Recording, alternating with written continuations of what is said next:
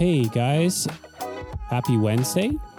I just wanted to pop on here real quick and talk to you about a new addition to the website, a education tab. So this can be found if you head to my website, mattgendersphoto.com, and under the journal category, there is a new tab that's called education.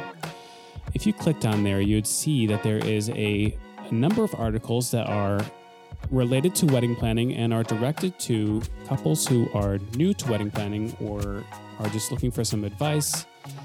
Basically, it's just a resource out there to kind of help you along as you go through the process.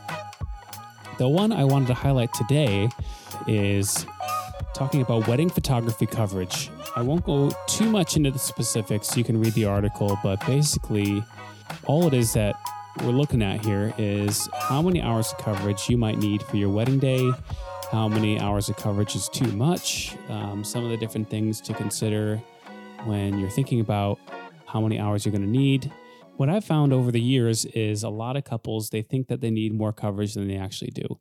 So I get inquiries all the time that say, I need 12 plus hours of wedding photography, and I think that people don't really have an idea of what that actually looks like on a wedding day. So yeah, in a gist, basically most of my wedding packages are between 7 and 9 hours. If you have emailed me in the past, you would know that I don't even offer packages that are beyond 9 hours, just because it's so rare. And most of the time, I really strongly feel like you don't need it. So take a look at this article. Feel free to look it over. If you have questions about it, or if you have questions about your specific wedding day, shoot me an email or give me a call. I'm here to help. So check out the article. It is www.mattgendersphoto.com/planning-wedding-photography.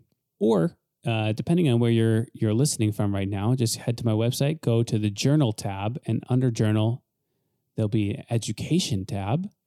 And then you can find the articles there. But yeah, check it out. And I'd love to chat more with you. So let me know if you have any questions. And I look forward to seeing you in the next episode.